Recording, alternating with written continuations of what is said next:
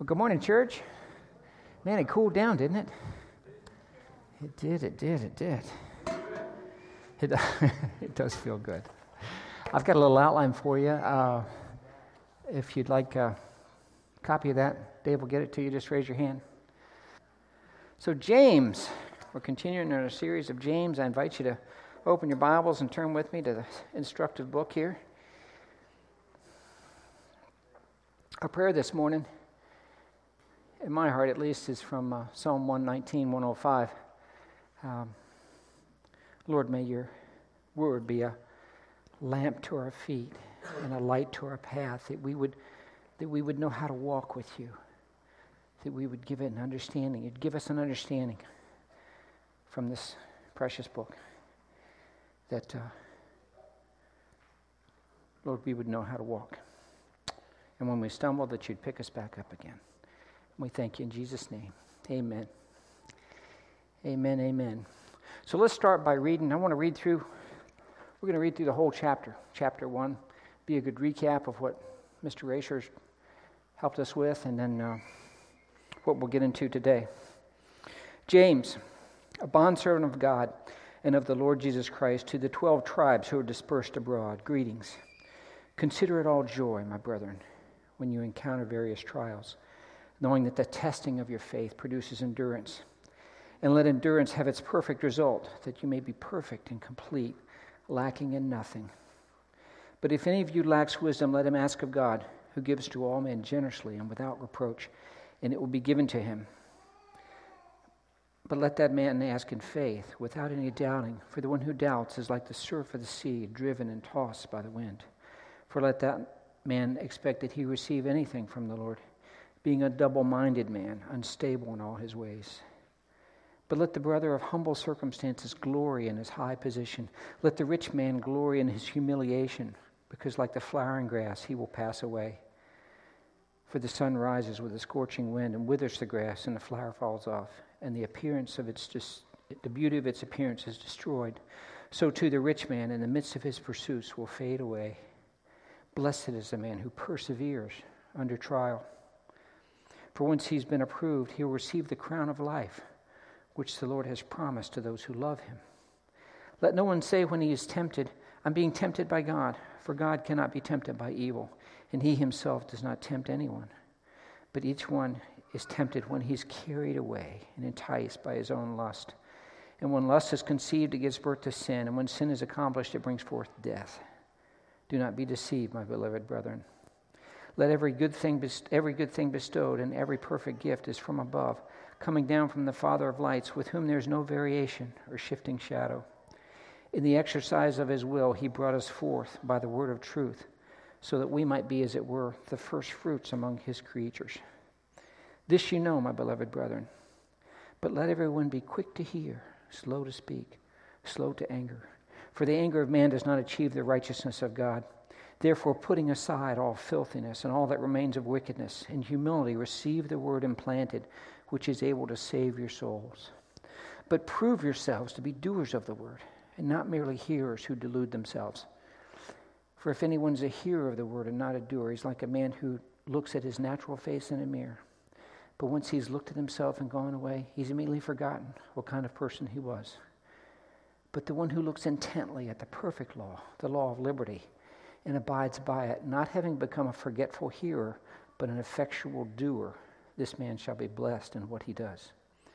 If anyone thinks himself to be religious, and yet does not bridle his tongue, but deceives his own heart, this man's religion is worthless. This is pure and undefiled religion in the sight of God and Father, to visit orphans and widows in their distress, and to keep oneself unstained by the world. Amen.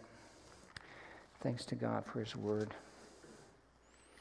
So as you kind of stand back and look at this, what really struck me as I was getting into this, first off, that James knows who he is.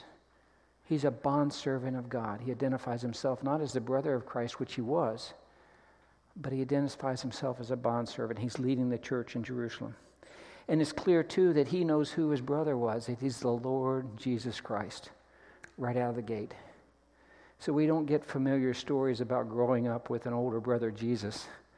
we get what we need to know about ourselves and about God, right?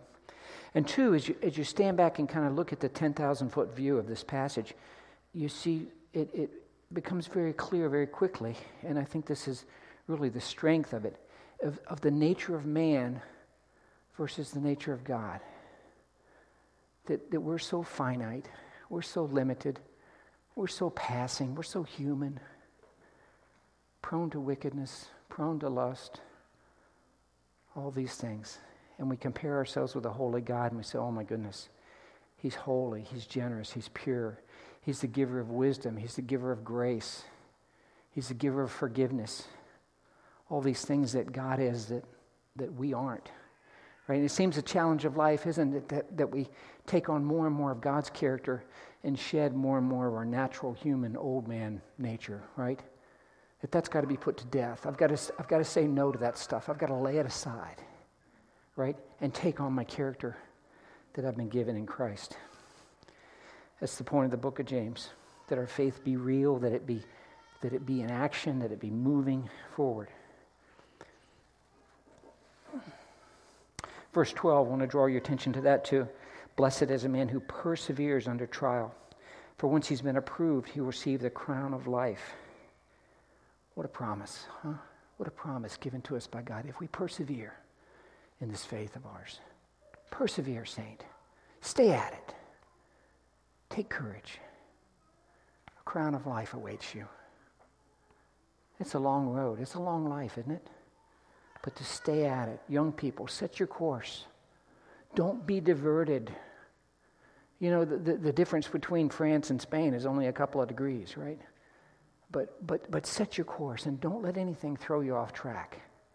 All the distractions of youth, right? All the things alcohol and drugs, pornography, all the stuff that wants to steal your life and take you away from the course that God has planned for you. Don't let Satan do that. Persevere. It's worth it. There's a crown of life at the end, right? Verse 12. Verse 17, another one. Every good thing bestowed, every perfect gift comes from above, coming down from the Father of lights. It's the only place in Scripture this phrase is used, the Father of lights. What in the world is that? Father of lights, you know? Well, in this day and time, people worship the sun and moon and stars. It was common in idol worship to worship the heavens. And James is saying, no. Don't worship the heavens. Worship the God who made the heavens. That He's the Father of lights. And unlike all those heavenly bodies, like we were looking at the moon last night, Lisa and I driving home, and it's almost full but not quite full, right? There's a little shadow there, right? And so unlike those heavenly bodies which can change and shadow and that God's constant, He's completely trustworthy. There's no shadow in Him. There's no shadow of turning. There's no shadow of darkness in God. Completely holy, completely trustworthy, completely good.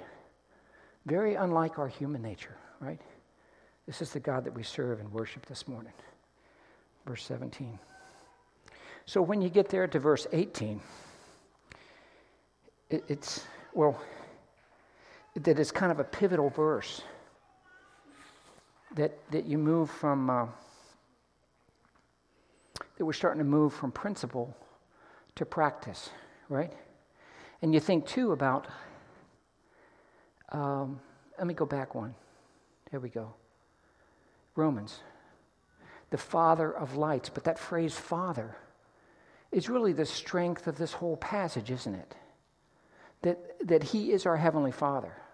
And this verse, Romans 8:14, describes it well. For all who are being led by the Spirit of God, these are the sons and daughters of God. For you've not received a spirit of slavery, leading to fear again, but you've received a spirit of adoption as sons and daughters, by which we cry out, Abba, Father. The things James is going to instruct us in a minute, to be slow to speak and slow to anger and rid yourself of filthiness. My goodness, how do we do that stuff? When I look at the commands of Scripture and I look at my human ability to change myself, no, God, I need help. See, it's our dependency on God, and I want to go back to that word Father. and points you back to, if you try to do this stuff on your own, it doesn't yield much fruit. But when we cooperate with the Spirit of God, when we listen to the Holy Spirit, when we get in fellowship with other believers, that in these things we find strength, we find purpose, we find the ability to change. James is not a self-help book. It's pointing us back to our dependency on God. And then that bears fruit, right? The first fruits. We see in Galatians 5:22, but the fruit of the Spirit is love, joy, peace, patience, kindness, goodness, faithfulness, gentleness, self-control. Against these things there is no law.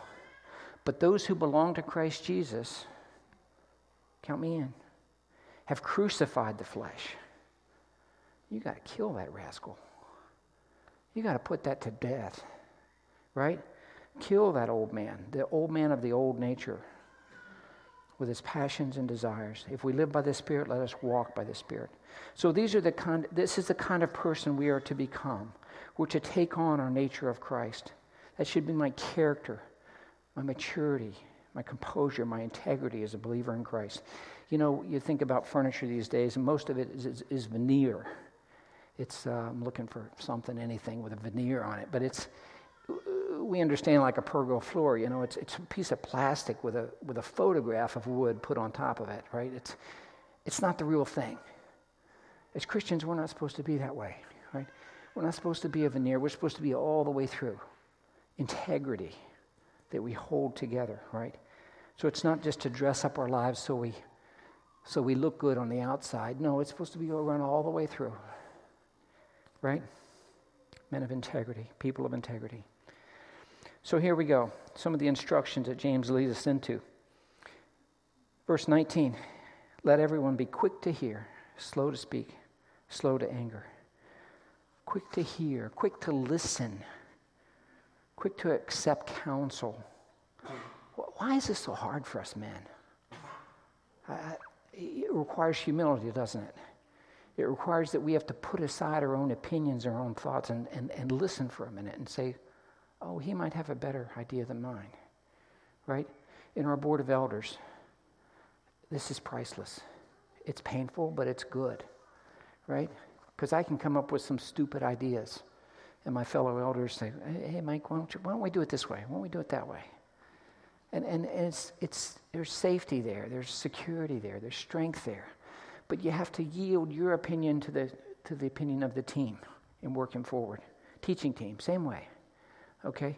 So we need to listen to one another. Proverbs 19:20, listen to counsel, accept discipline, that you may be wise the rest of your days. Well, who do we listen to? Well, we listen to each other, but we also listen to the Lord, right? The Holy Spirit. We get alone in prayer. We listen to what God has to say about our life. We listen to the Word of God. We try to apply this Word to our lives, right? And bring our lives in alignment with what God says here. Luke 10:39, precious verse. She had a sister named Mary who was seated at the Lord's feet listening to His Word. Great example, isn't it? Another good verse for you, Acts 16:14. There was a woman named Lydia in the city of Thyatira, a seller of purple fabrics, a worshiper of God, and she was listening, and the Lord opened her heart to respond. Precious response, right? Oh, the Lord opened her heart because she was listening. Good promise. We should listen to our spouses, our family, the ones who know us best and love us most. Then slow to speak.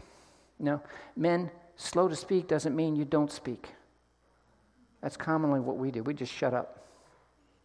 I'll go watch the football game in the other room instead of being involved in this conversation, right? I'll just avoid it. No. You still need to speak, Dad, but you need to be thoughtful and careful about how you speak, because your words hold tremendous weight, far more than we. I remember the first time I remember that my dad told me, "You did a good job, son." I was 21 years old, but it was the first time I'd heard, "You did a good job." I built a fire in the stove. I mean, small little thing, but man, I about fell over. Dad said, "Thank you." Dad said I did a good job. Man, they carry tremendous weight, Dad. When you affirm that boy of yours, that daughter of yours, say, honey, you're precious. You're precious and you're so important to me. Tremendous value in that, right? Proverbs 12:18. There's one who speaks rashly like the thrusts of a sword. Whew, wow. Dangerous. Unyieldly. Right? We don't want that. We don't want to speak rashly. But the tongue of the wise brings healing. Healing. Restoration. Life. Spending time with one of my grandsons, little Jacob, he's 11. And we had some time in the car together, and I found out, of course, of the dialogue, he wants to be a pilot. Wow. I tell his parents, he's scared to death of heights. Well, he's only 11. He's got time to figure it out. But see, now as a grandpa, I've got something to work with. I get that boy in an airplane, right? We'll get him some flight time, see if he really wants to be a pilot. But that shows, hey, Papa listened to me. Papa valued me. He asked questions, draw people out. A man, the plan of a man and the heart of a man is like deep water, Proverbs 20. But a man of understanding draws it out. You gotta pull that rope, bring that water up, ask good questions, draw kids out, draw your spouse out, draw people out, get a better understanding, right? Quick to listen, slow to speak, and then we got slow to anger. Oh my goodness, ooh, this one's tough, isn't it? Yeah. Is this tough for any of you? Anger, a little bit. What? Now, there are two flavors of anger here, right? There's the instantaneous anger. We'll get to the other one in a minute. Do you see the times where that happens? For me, it's driving on 95, right? I'm driving back. The 11-year-old is over here on the side, passing his truck. I mean, we're all doing 75, 80 miles an hour. We're all breaking the speed limit. You know, we're well above whatever it was. Well, this guy comes up behind me, flashing his lights. He's 12 inches off my bumper. I'm like, dude, do you know how much reaction time you would have if this tire blew out on this truck that we're trying to pass, you know, or if something? I mean, you have no time at 12 inches, right? And he was from New York, right? I should know. Just get out of the way, right? Right? But what's the temptation? I think I should tap my brakes. Maybe tap them real hard. You know, no. Don't go there. Right? That's not going to yield anything productive. Right? And I did get a one-finger salute as he finally passed me. Anyway. But you see, we were in contact with all kind of people. But I don't know what kind of day he had. I don't know what's going on in his head, the other driver, right? The Lord says, don't be quick to be angry. It doesn't yield anything righteous. It doesn't yield a righteousness from God, does it? No. It's not our job to get angry and to get even. It's powerful emotion. You have to hold that in check. You have to pull that back. Say, no, I'm not going there, right? Ecclesiastes 7:9. Do not be eager in your spirit to be angry, for anger resides in the bosom of a fool. And then there's a different flavor of anger that's a long-term, deep-seated anger, right? Scripture would describe that as bitterness. You don't want to harbor that. You want to let that go. There may be family members, there may be people that you're holding a grudge against. God says you got to let that go. See, anger imprisons us in our own jail, and we hold the key. Well, that key is forgiveness, right? That key is forgiveness to get us out of that jail cell. Putting aside all filthiness, wickedness, like a dirty garment, just to lay it aside. As far as it depends on me, I need to lay it aside. Wickedness, filthiness. When I was first saved, I had a big stack of Pink Floyd albums. I said, you know, these things really aren't helping me to grow my walk with God. Should I sell them? Nah, then somebody else. I threw them in a dump. Throw them away. Rid yourselves. Rid yourselves. If it's holding you back in your relationship with God, is holding too much of your attention, too much of your spiritual capacity to learn, throw it away. Rid yourselves of it, right? Choices in entertainment, YouTube, pornography, alcohol, whatever hinders the Word of God taking root. That's the picture here, is that Word of God needs to take root in your life. You know, I've never regretted throwing away those albums. You will never regret decisions that lead you in righteousness. Throw it away. Lay it aside. Ephesians 4:22 puts it well. It says that in reference to your former way of life, you rid yourselves of the old self, which is being corrupted in accordance with the lusts of deceit. That you are to be renewed in the spirit of your minds. Put on the new self, which in likeness of God has been created in righteousness and holiness of the truth. 1 Corinthians 6:18, flee sexual immorality. Every other sin that a person commits is outside of the body, but sexual immorality, person, he sins against his own body. In humility, receive the word implanted. And I'm just camping on these verses, these verbs in these verses. You know, what is it that I'm to do? So be slow to anger, slow to speak, quick to listen. Receive the word implanted in humility. Remember the Mark 4, the 4 seeds, the 4 types of soil. You know, one is hard, so the seed can't take root. Don't be hard-hearted. Let the seed take root. 1 Peter 1:23 tells us, for you've been born again of seed, not which is perishable, but imperishable. That is through the living and enduring word of God. Allow that seed to grow and bear fruit in your lives. Prove yourselves to be doers of the word. Doers of the word. Now James's analogy is a mirror, right? So what's the point there of a mirror? Well, it's self-examination. Oh man, you're a good-looking guy, huh? Good-looking. You look good today, right? It's self-examination because the best growth is growth that comes from within, right? I can do better if I examine myself, if I look at my own life and say, Lord, help me, that I want my life to grow. Receive the word implanted. What about this law of liberty here? The perfect law, the law of liberty. What a contrast in our thinking of our culture, right? If the culture would think that, well, Christianity is a bunch of rules that you have to keep, that weigh you down, or all the don'ts. No. Christianity is a law of liberty. It frees me from myself. It frees me from my own sin. I have the capacity now to do something different with my life besides serve my own sin. Right? Now I'm regenerated. I'm renewed. This law of liberty. That's the point. Now, what was probably thinking in James's mind, as a good Jewish man, he would have known Psalm 1. How blessed is the man who does not walk in the counsel of the wicked, or stand in the path of sinners, or sit in the seat of scoffers. But his delight is in the law of the Lord. In his law he meditates day and night. He will be like a tree firmly planted by streams of water, which yields its fruit in its season, and whatever he does, he prospers. The promises to the man or woman who follows God, who's looking to the Word of God. This word of looking intently is the same word you see in John 20, verse 5, when the disciples come to the empty tomb. They're looking intently. They're really searching. They're really looking after that to see where Jesus had gone, right? Bridle your own tongue. Wow. Bridle your own tongue. The obvious analogy there of a horse, right? Of all that strength of this 600, 700, 800 pound animal, right? That you could plow a field with, you could pull the plow, you could ride somewhere, you could go somewhere on this horse. But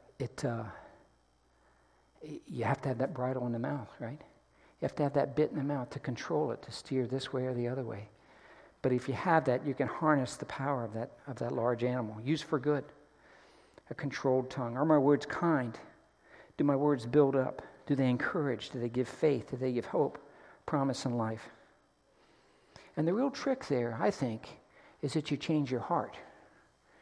Go to Luke 6:45. It says, for the mouth speaks out of that which fills the heart. If I change my heart, I'll change my words. Right? Psalm 19:14. May the words of my mouth and the meditation of my heart be acceptable in thy sight, my Lord, my rock, and my Redeemer. And then to develop a caring heart for the poor, to visit orphans and widows in their distress. Well, this would have been the underserved of the day. The underprivileged people of the day would have been widows and orphans, those without resource, left alone, abandoned, kids on the street, right? God says develop a tender heart toward those who are hurting. Choose to associate with the lowly, to the servants, the workmen. Extend yourself. Show kindness. Show compassion. Think about Luke 10, the Good Samaritan there.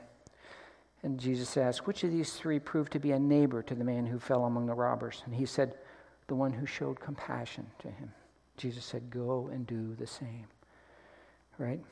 So a Christian has a tender heart. A follower of Jesus Christ has a tender heart towards the lost, towards the weak and the needy. And then keeping oneself unstained by the world. This finishes the chapter out there in verse 27. To have an uncompromising testimony, a good moral character, unstained. 1 Peter 2, verse 11 says, beloved, I urge you as foreigners and strangers to abstain from fleshly lusts, which wage war against the soul. Right? I can't have those things in my life.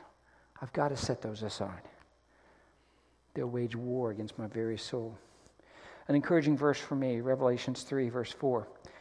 But you have a few people in Sardis who have not soiled their garments. They will walk with me in white, for they are worthy. You think about the judgment of the day. If I work a lot with dirt, always digging a trench or doing whatever, and I would look down and see a white stone, and just reminded. In the court of law in that day, I'm told that if you were guilty, they would give you a black stone. If you were innocent, they would give you a white stone. This image of walking with me in white. You think about a white garment. The bride comes down the aisle and she doesn't have ketchup on her, No, it's not soiled, right? She doesn't have yesterday's breakfast on her dress. No. She's pure. She's holy. She's ready to be wed to her husband. It's an honorable thing. She's not soiled her garments, right? Lord, help me get through life and not soil my garment. I don't want to be looking back in regret if I let pornography or if I let lust take root in my life and cause me to do actions that would harm the people I very love. Right? I don't want to soil my garment. I don't want to look back. I asked my dad. He's dying at this point. He's got terminal cancer. I said, Dad, what are you most proud of? I mean, he'd built companies, he'd land, houses, children, everything. What are you most proud of, Dad? He said, I didn't let alcohol ruin my life the way it did my father. I didn't let alcohol destroy my life. Wow. He had overcome his family of origin because my grandpa was a drunk. There's no nicer way to put it. Alcohol controlled his life, right? And my dad had broken that cycle of sin. Don't let sin have you be at the end of your days looking back in regret. No. Don't soil your garments. Walk with God in white.